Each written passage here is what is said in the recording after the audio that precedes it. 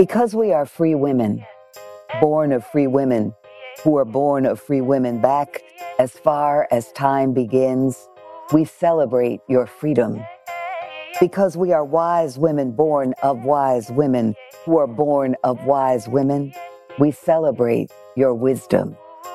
Because we are strong women born of strong women, who are born of strong women, we celebrate your strength. Because we are magical women, born of magical women, who are born of magical women, we celebrate your magic. You just listened to an excerpt of Give the Flowers While They're Living by poet Pearl Cleage. Hi, this is Lisa Bennett, the writer behind the Conference in Your Inbox newsletter. It's nice to get a chance to talk with you with my voice today instead of the written word.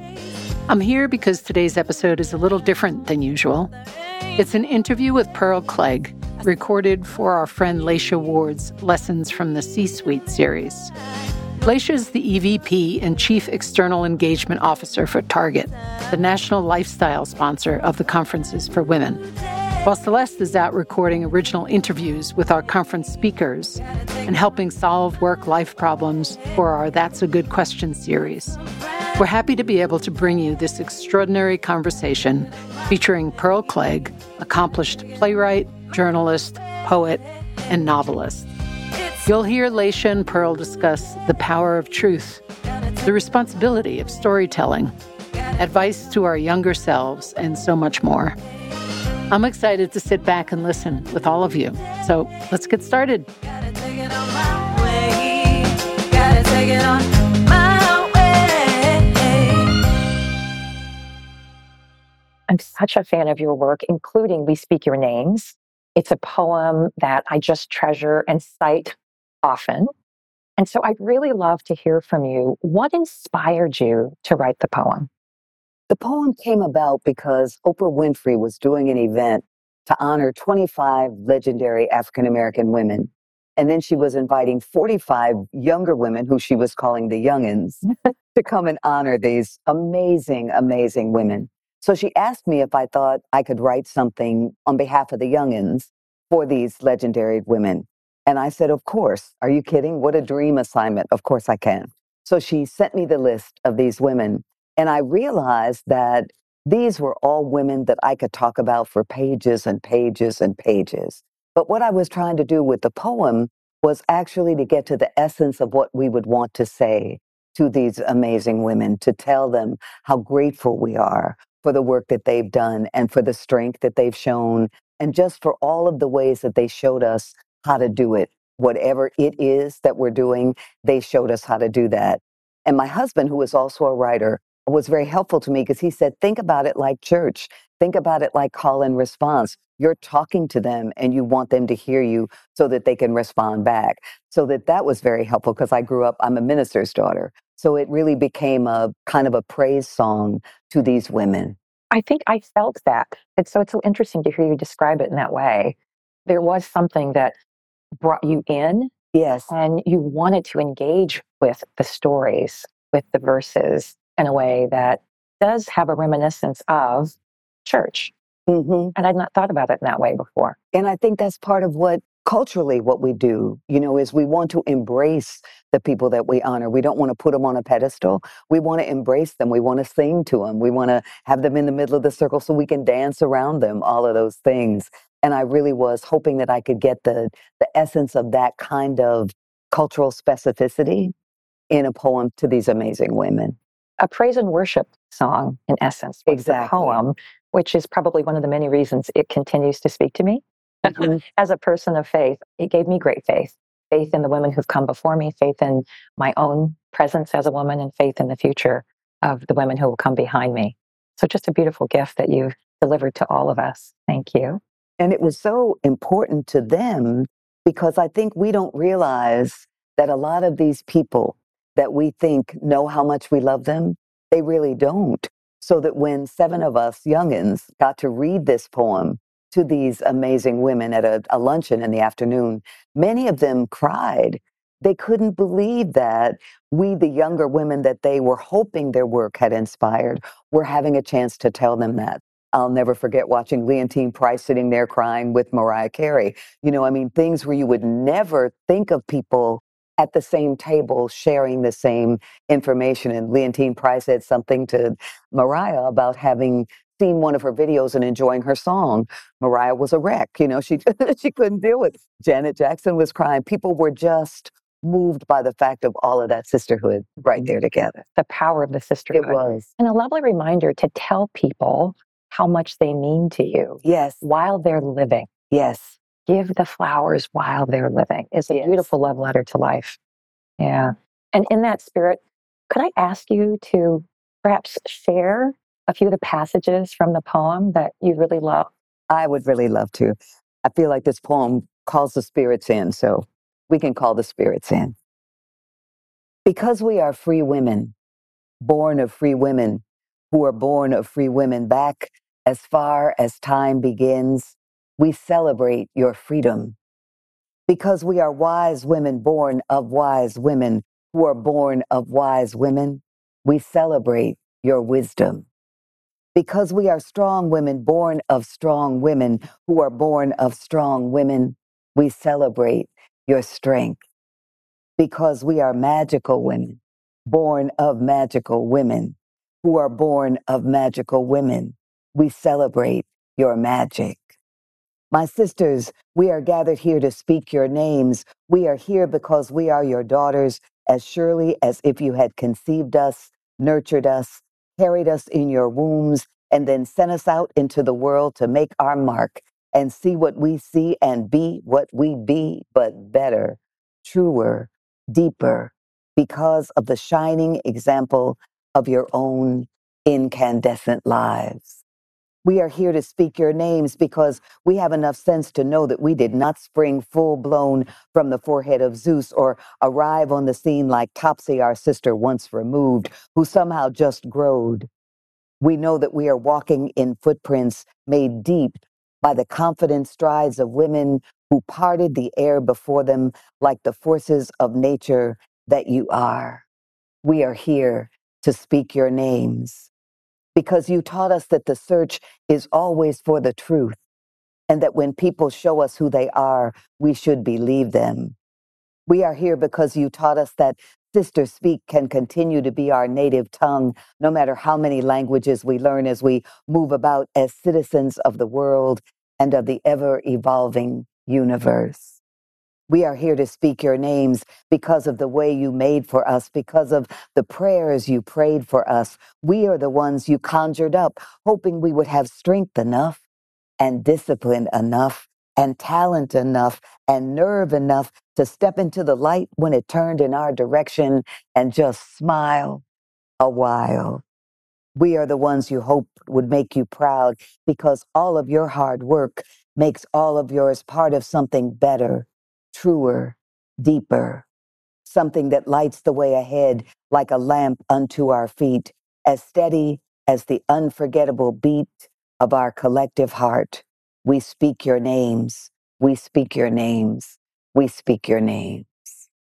Ooh, a meditation for my heart and my soul. Thank you. Literally, I have tears in my eyes. I love that poem. Thank you. Love that poem. I have spent so much of my career since I was presented that beautiful poem, even carrying it around with me as I've been on the road traveling. The book, I have my copy, one of the many copies that I own with me, and I'm able to call upon it as a source of strength and inspiration. And so to hear it spoken by you is so phenomenally moving to me. I can't even begin to tell you. It's a moment that I will never, never forget. Oh, thank you. Thank you. Thank you. And you might have noticed I was times closing my eyes, like literally meditating on it because it's just served me so well. There's things that when I write them, it's like you have to do the hard work. Writing is very hard work. I love it, but it's very hard work. And there's some things where you have to work to get to it. Whatever it is in your imagination, whatever it is in your heart, you have to really work hard to get it. once I had conversation with Oprah about this poem, conversation with my husband about some of the things I could think of shaping this poem, I wrote this in like less than 2 hours. What? It was like all there in me, needing a vehicle to come out so that it can be offered not only to them, but to you on those planes doing what you were trying to do, to other people who have honored the women in their family by using this poem, so that it oftentimes will take a long time between when you have the idea and you say, oh, that's what I'm trying to do, and you get it on paper. This one did not. Once I realized that this was really what I wanted to do, it was 2 hours and it was done. It was done. I'm shocked to hear that. Yeah, One. it's still shocking to me. I mean, because so often we hear about the creative process, and as you've said, writing is hard. It's a practice and a discipline to be able to create, whether it's a novel or a play or whatever your particular creative expression is. And so I'm intrigued to hear you tease that out a bit more. How is it that some bodies of work might take months or years to produce, and others like this, once you were ready, it came out in 2 hours? I think a lot of that has to do with how much you understand what you're trying to say. When I write, often what I'm doing is answering a question that's driving me crazy. And what I have learned is if it's driving me crazy, it's probably driving you crazy too. It's probably driving a lot of other women crazy as well. So that what I'm always trying to do is get to the right question. What am I trying to answer? Articulate the question for myself. And then once I get to what that question is, I can create a journey for some characters that can look at that question, can examine that question. And if it's a play, you can see the question might take the characters to conflict with each other, conflict with other people, but then they get to a moment where, as the playwright, as the writer, I get to kind of answer that question.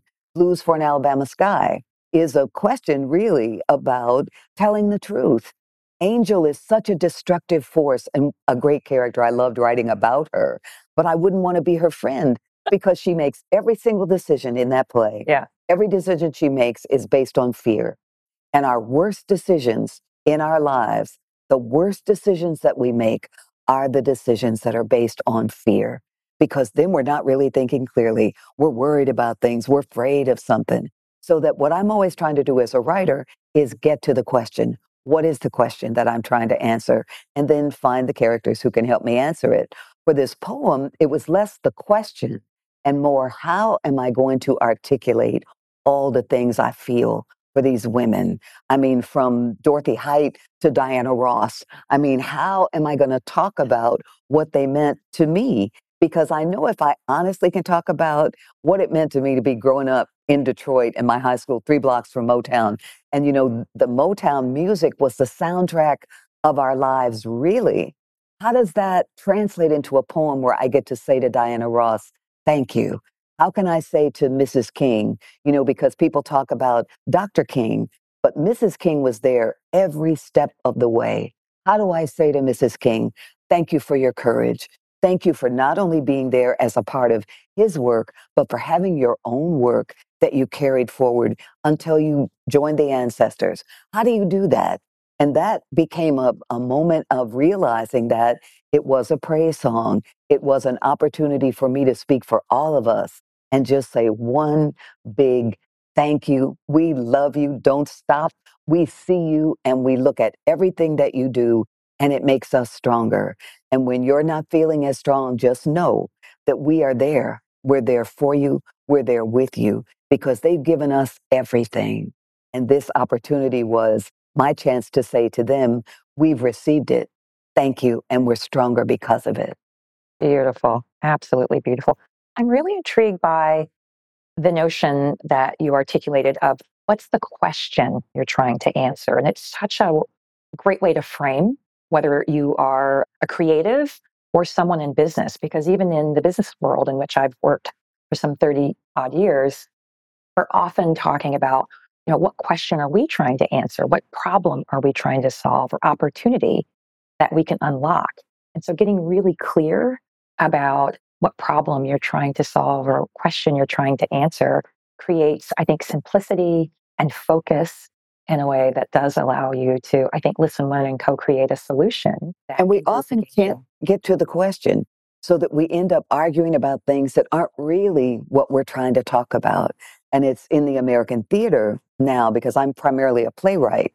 And in the American theater, there is lots of discussion, lots of arguing, lots of trying to figure out how do we do it? How do we make all of these theaters reflect America in the best possible way so that we don't have this is a white theater, this is a black theater, this is a Latinx theater, this is an Asian theater.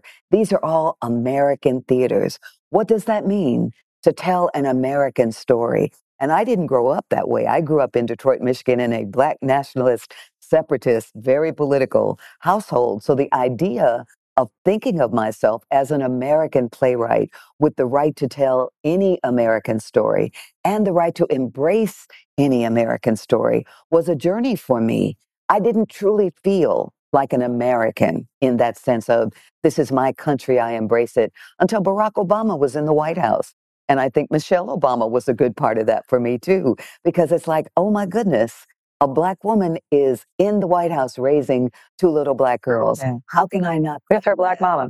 How can I not be, that's right, with her mama to help her? How can I not embrace that? How can I not understand that that story is not a black girl story? That's an American girl story. These theaters are not doing black plays, white plays, Latinx plays. They're doing American plays. And if we, as artists, as writers, can figure out how to understand that and understand that our stories can be understood by anybody, then it enlarges everything. It gives us a bigger palette to work on. It gives the audience a bigger space to learn. I have had plays done in theaters where women will come to me afterward, white women, and say, oh my God, that character sounded just like my grandmother. And this will be a black grandmother in the play. And my response to that is, isn't it wonderful? All grandmothers sound alike. They all want the same thing for their grandbabies. You know, as writers, we don't tell a million stories. We tell love stories, we tell war stories, we tell family stories, because they're all the same all over the world. We're all talking about the same thing. How do we live in peace? How do we fall in love? How do we grow old in a neighborhood where you can wave at your neighbors and not be afraid to sit on the porch? And that's the power of the arts. I think as we talk about, diversity, equity, and inclusion today, the art and cultural community can play such a powerful role in helping us understand the things that we have in common and ways to celebrate our differences. And that narrative that comes through the stories that great artists like you share, I think are such an important part of the journey that we're on to fully realize our potential as one community in this country and around the globe. So here's to the artists like you, who I think are also helping us to build more empathy and understanding that I hope ultimately leads to more action and more civility, quite frankly, in the world. So I'd like to expand our conversation a bit, if I may. You are an accomplished essayist, novelist, playwright, poet. You've done so many amazing things. And so I'm going to ask you what may feel like an impossible question. So bear with me. Is there one of your works that you would say is your favorite? And if so, why? I can't really say because I learned something with every piece. I learned something. I learned the answer to those questions that I'm always talking about. But it's like asking me to pick among children, pick among grandchildren. Who's your favorite? Say, well, I like her because she does this. I like him because he does this. And I feel that way about my work. I learn something with every piece, not only as a writer, because I always learn something as a writer. Sometimes when I see my plays that are 20 years old now, I say, oh, I could have fixed that. I'm a better playwright now. I'm a better novelist now. I could do this better. And then I realized that's not the point. The point is not making every piece perfect, because that leads to censorship for a writer, because you won't let it out till it's perfect. Let it out. The important thing is to create a body of work, and that you learn with every piece how to do it better, how to think more clearly, how to ask the real questions, how to talk about those questions to an audience, so that I've learned something with every single piece that I've done with the novels, with the plays. I think the forms that I work in teach me a lot too. I love writing novels because you have so much space. You can take the people anywhere you want. You can go over years of time. In a play, you can't really do that because you've got less than 2 hours. People want to go So do you prefer writing novels, or do you prefer writing plays, or you love them all? theater. I love theater. I love the expansive palette that is available to a novelist, but it's lonesome. You write it by yourself, people read it by themselves. With a play, you write it by yourself, and then you go into rehearsal, and you're in a tribe of other creative people, designers, directors, actors, and it becomes a group, a family dedicated to telling this story that you've created by yourself, telling this story to the audience, which is the final piece in theater of the collaboration.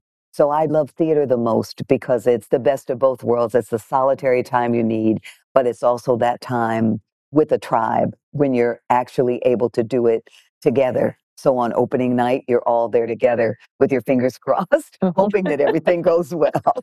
Well, in fact, as you've spoken about this, you've talked about the power of spoken words, especially considering that everyone doesn't like to read or can read.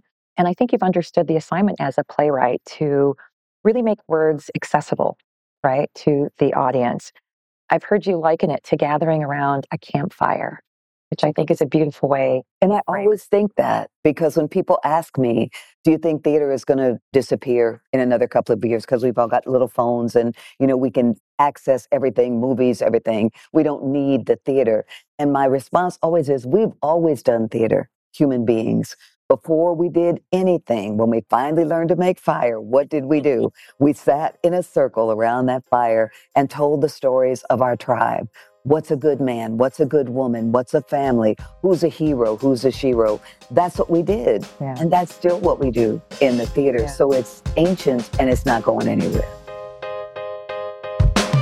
You're listening to a conversation from Leisha's Lessons from the C-Suite, featuring playwright, journalist, poet, and novelist Pearl Cleage, and Leisha Ward, the EVP and Chief External Engagement Officer for Target, the national lifestyle sponsor of the Conferences for Women. By the way, have you heard? Registration for the February 29th California Conference for Women is now open. To learn more and find out about our first amazing speakers, visit californiaconferenceforwomen.org. Early bird pricing is in effect for a few more weeks, so get your ticket now and save on a day of insight and inspiration in Santa Clara. That's californiaconferenceforwomen.org. Now let's return to the conversation.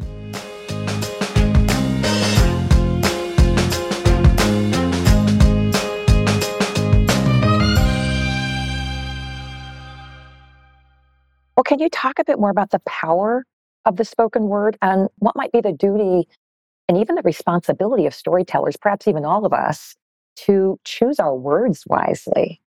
I think choosing your words wisely is so important because people say things without thinking and they set in motion things that they haven't considered. So it's always necessary to think deeply before you speak. Make sure that you're saying something that's true. Make sure that you're saying something that's compassionate, that understands that everybody's doing the best they can. And sometimes when we look at people, we don't see that, but most human beings are doing the best they can. But for me, the power of spoken language came from my dad, who was a wonderful minister, great preacher, and who would read all of these very complicated history and political tomes. And then on Sunday morning, he was able to translate all of that into the language of ordinary, hardworking people on the west side of Detroit, Michigan. And I would watch him because I adored my father. So I would follow Your him daddy's around girl. and I would watch him reading. I would watch him thinking about things, and he would talk to me about what he was reading. And I'm 10 years old, and he's talking to me about The Wretched of the Earth by Frantz Fanon. And I'm saying, okay, I'm going to act like I understand because I want him to keep talking to me. But then on Sunday morning, I would hear him translate all of that complex history and political history and all of that into the language people could understand. And as a playwright, I think that's still what I do. I never want people to have a PhD to understand my plays. I want regular folks who are doing their jobs. My job is to make sure that the stories I'm telling them are accessible, which doesn't mean you have to talk down to people, which just means that you can't do that thing that writers sometimes do. I'm going to prove how smart I am. I'm going to use these words. I'm going to use this kind of story because I want people to know how smart I am. I think that's a waste of time. And I think it's a good lesson for all of us, regardless of your profession. You don't have to prove that you're the smartest one in the room, to take things that are complex and make them simple, Right. to make them accessible and understandable so that people can translate them in ways that make their lives better and use it. Yes, and use it. There's no point if you're talking to people and they can't use what you say. They can't understand it and take it with them. And I'm sure it's true in business as well. Yeah. You want people to understand what you're saying so they can take it, say it to someone else, and pass it on, pass it on. And it creates, I think, a sense of belonging when you can have shared language, shared understanding, shared purpose. And so the ability to choose your words wisely is such an important lesson. I often talk about the right message, audience, vehicle, timing, and tone, because you really want people to be able to hear what it is that you're saying and receive it. Yes. Even if they don't agree with it, Yes. at least they've received it in a way that Exactly. can create a connection of some sort. And that's so important. Sometimes we feel like the conversation can't be over until we win and they agree. And that takes forever. And that creates a kind of power dynamic where I'm going to force you to believe what I believe. I don't necessarily want you to believe what I believe, but I want you to understand why I believe it. And I want to understand why you believe what you believe. And then we can talk rather than trying to arm wrestle each other into who's right and who's wrong. Well, it's such a skill to be able to surround yourself with people who have divergent points of view and to be able to suspend judgment and just listen and try to appreciate where the other person is coming from as a foundation for being able to move forward, which we need more of in the country and around the world right now, I would say. And you said something that's so important, which is suspend judgment. We're so busy judging everybody and judging ourselves. We're so hard on ourselves, so then we're hard on everybody else. Yes, And you have to, did I get an amen? Yes, That's girl. right. You have to say, I'm going to be loving to myself so that I can be loving to other people. Because you can't be hard on yourself and not be hard on other people because it's the same energy. Another meditation. I'm going to be loving to myself so that I can be loving to others is a wonderful, wonderful message. You know, Pearl, I believe that we all have a purpose, something that we're called to do on this earth. I read that you felt like you knew you wanted to be a writer as early as 2 or 3 years old. Wow. Could you have known that at such an early age? Like, I really would love to know. I was always telling stories. I have a sister who's 2 years older. So I remember standing in a crib. So I was about 2, she was 4. And I was trying to tell her a story, and she stopped to listen to me. And I remember at 2 years old thinking to myself, I am really killing this. I made a 4-year-old stop and listen to me. So I told her, I said, I blame you for all of this, because if you had just walked on, who knows how that would have affected what I was doing. But I always told stories. When I realized there was such a thing as a writer, I was like, well, that's me. That's what I want to do. And I started writing in little notebooks. My grandfather would buy me these little notebooks about that big that you get from the drugstore, little pencils, and I would be writing in my notebooks. And it was stories. I wanted to tell stories. And by that time, I had tormented my poor sister to teach me how to read because she learned how to read before I did. I realized that adults could read. It hadn't occurred to me that little kids could read. And I saw my sister reading, and I was outraged. I said, You're like, "Please, I want to read. I want to read. You can read, and I can't read." So my sister taught me how to read when I was about 4. Beautiful. And then I started keeping those little notebooks, and I would love to have them just to see what I was writing down at 4 years old. But they were stories. I wanted to tell stories about people. I used to ride the bus in Detroit with my sister, and we'd be 8, 10 years old. And I would always have my little notebook, and I'd be writing down what people were saying on the bus because I wanted to be able to write the way people actually talk. And it was funny because men don't talk a lot on the bus.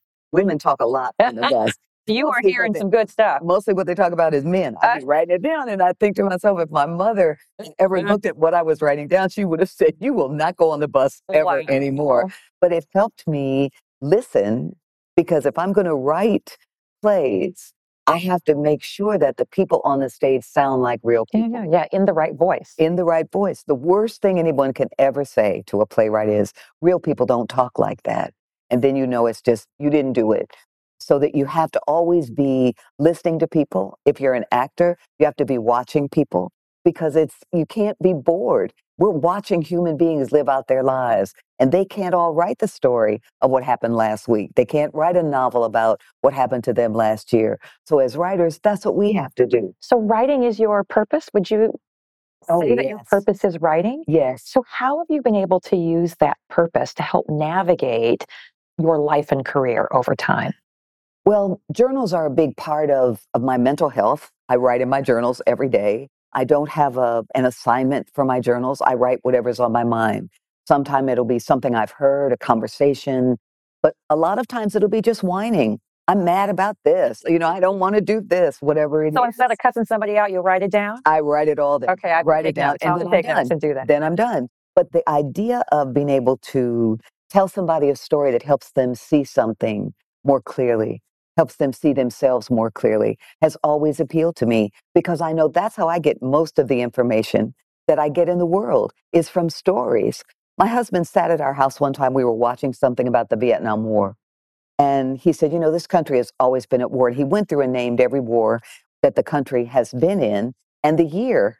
And I was so taken aback by that because that's not the way my mind organizes information. It's like you asked me about the Civil War, I got stories about that. You asked me about World War One, I got stories about that. He was thinking Because chronologically. his mind Right. organizes things in that way. And So you, that I don't do it. The idea of being able to list every American president, every war, every state and the capitals, my mind doesn't work like that. My mind is like, wow, North Dakota. What if I was a woman living in North Dakota? What if I looked at that mountain with all those carvings on it? What about, so that my mind instantly goes to stories, not dates and time. But I think that the ability that I have is to channel my curiosity and my absolute admiration and awe for human beings. Were so endlessly interesting to me. People get bored when they're in line at the post office or in line at whatever it is. I'm never bored. I'm watching people. How did she say? you're What making did up he say? stories wherever you are. Wherever I go. It used to drive my poor daughter crazy. We'd be walking through the mall. She's looking for a pair of shoes. And I'm saying, I wonder what that woman is thinking when she and my daughter would be I like, love we're it. buying shoes today, Mom. We are I not making up love it. stories. But that's what I do. And I've always done it. So I think Stories. it came here with me.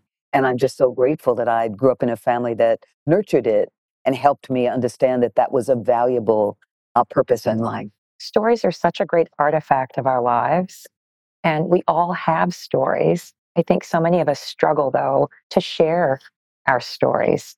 And to think our stories are worth sharing. Yes, We don't think our stories are worth it.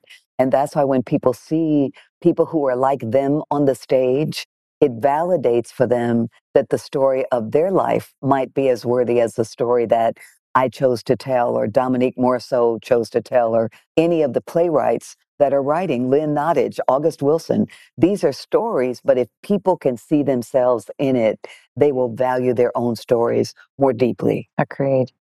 You know, as you've transitioned through various stages of your life, I think you've always been able to find and share stories and your voice, which I think is really, really powerful.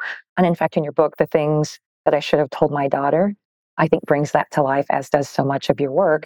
And so I'm curious, how have you done that? And what advice do you have for us about finding and sharing our voice throughout the various stages of our lives when our voice may actually be evolving?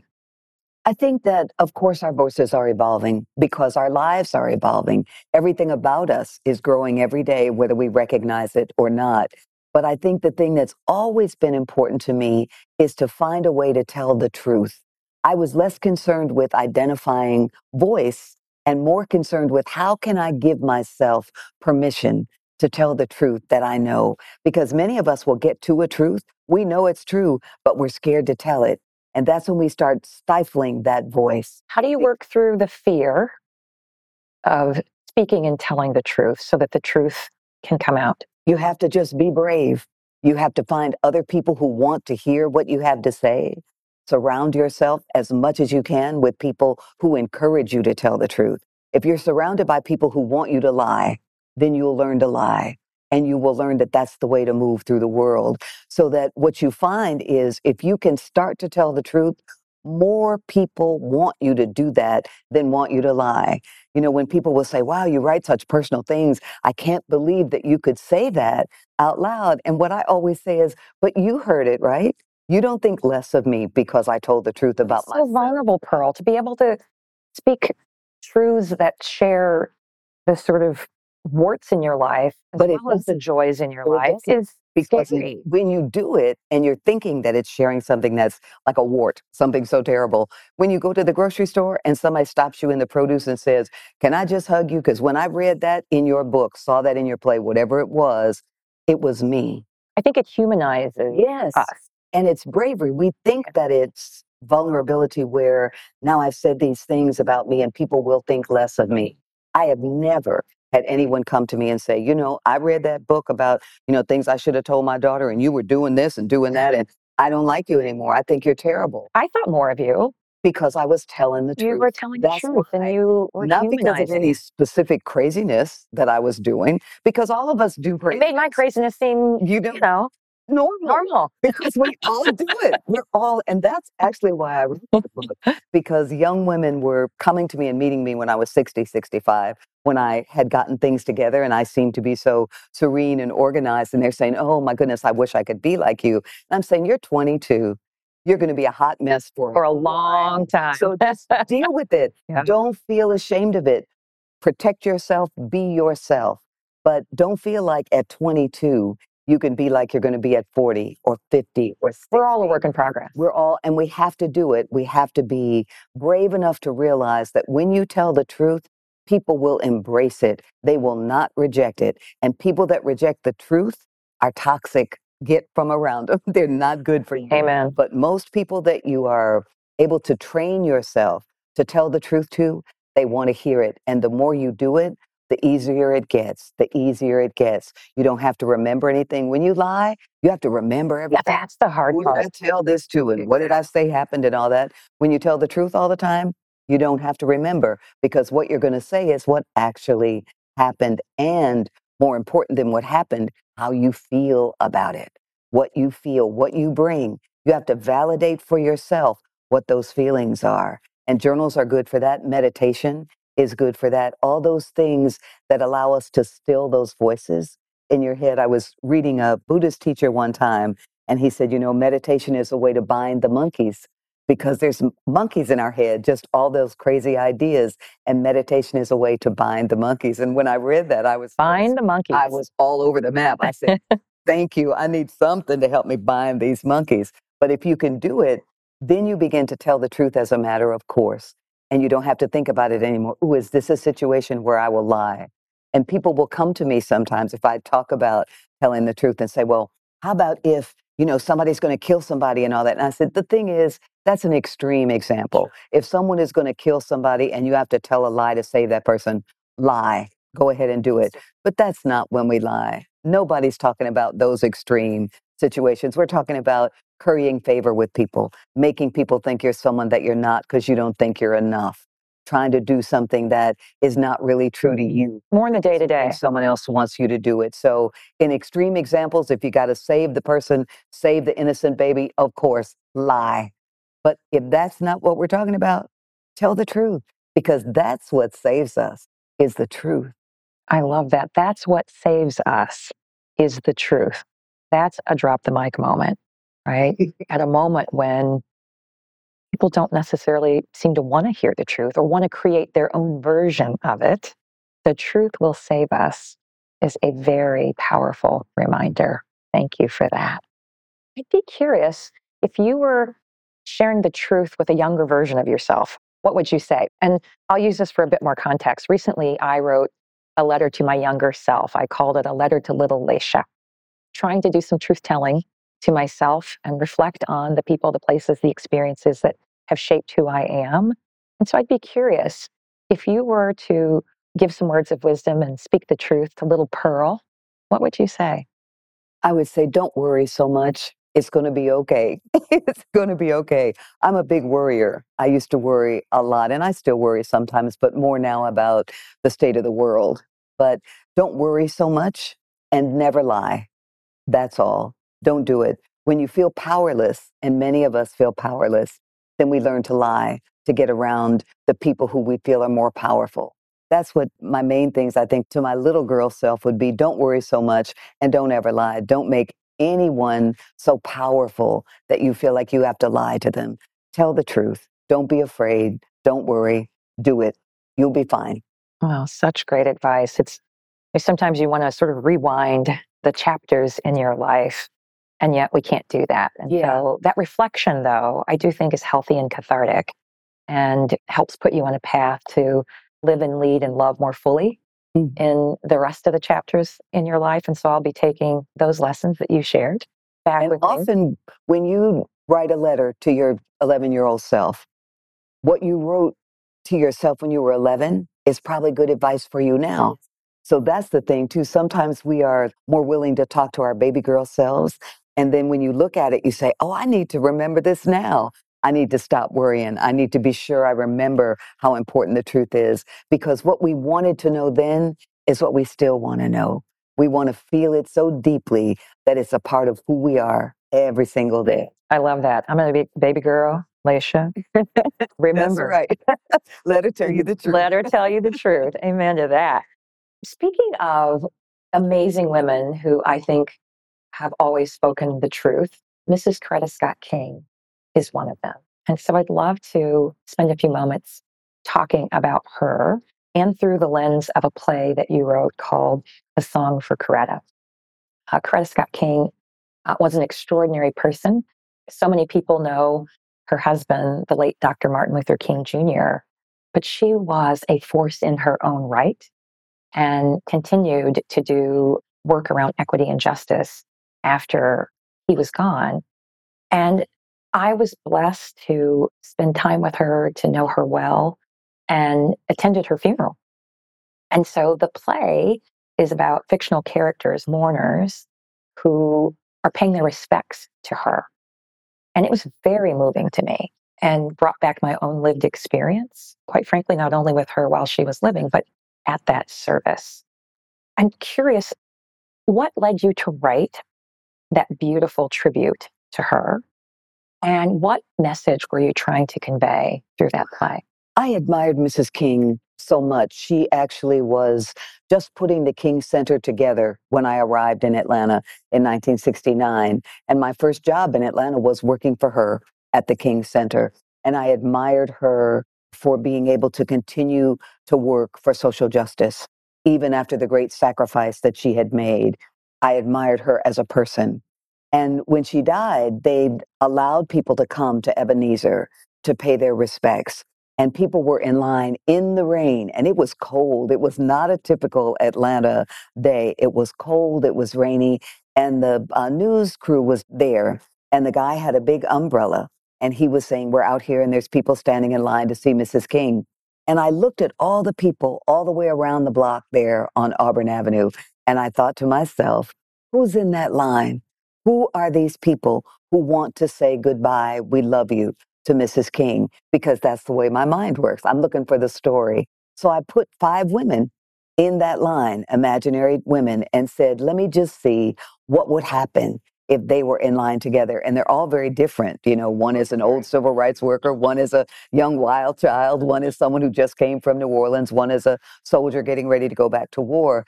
But they all were moved by Mrs. King. Yeah, she was the connection. She was the thing that brought them together because they admired her. They admired her ability to tell the truth. They admired her devoting her whole life to trying to help all of us. So that I wanted to pay tribute to her by allowing these women to talk about what she had meant to them rather than creating a character that was based on her. Because I try not to do that because those are real people. What I do is imagine people who are in the orbit around those real people. I loved it and was so moved by it. And I was one of those people who admired her. And so just really am grateful that you created such a lovely tribute to her and a legacy for all of the things that she did that deserve to be recognized and celebrated. You know, she had dreams too. And I think this play keeps her legacy alive and allows it to live on through all of us. So I just, again, deeply grateful for a beautiful tribute. She was something. Yes, She really was. Definitely something. I think about her every day, quite frankly, every day. As a follow-up to that, you've lived through decades of civil rights. And I'm curious, what advice would you have for us as we continue to fight for and work for equity and social justice? My advice would be don't stop. Keep doing it. Don't stop. Don't have that moment where you get tired and say, I've done enough, because you can't do enough till everybody's free. So we have to just keep doing it, and realize that, I was talking about people making bad decisions based on fear.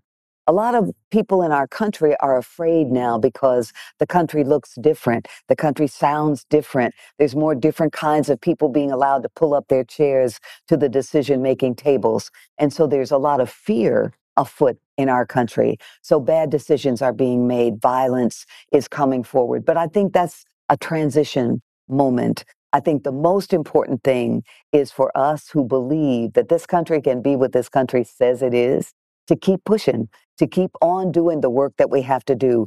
And we don't have to make it all happen in 2 days. All we have to do is the work, the part, the journey that we can do. And then pass the baton. And pass it. And then you have to do it. And then our children have to do it. And our grandchildren have to do it. Because the purpose is not to do it and then go home. The purpose is to continue to push it until it's right. And if it's not right for 100 years, then then keep we got to work doing for the work. 100 years. Right. King would always say that our rights are fought and won with each generation. Yeah. Right? That we Yeah. all had work to do. Yes. And to find joy in it. To not say, okay, I'm going to be happy once everything is settled. You have to be happy in the struggle. I always tell young people when they're like, wow, you were involved in anti-war struggle and feminist struggle and civil rights struggle, and it's so hard. And I say, that's true. It's hard work and it's dangerous work. But there are no better relationships than the ones forged on the front lines of trying to make change. There's no better love affairs that ever bloom aside from in that moment when you're trying to change the world together. So don't think you're going to have to give up great friendships and great love affairs and great passion.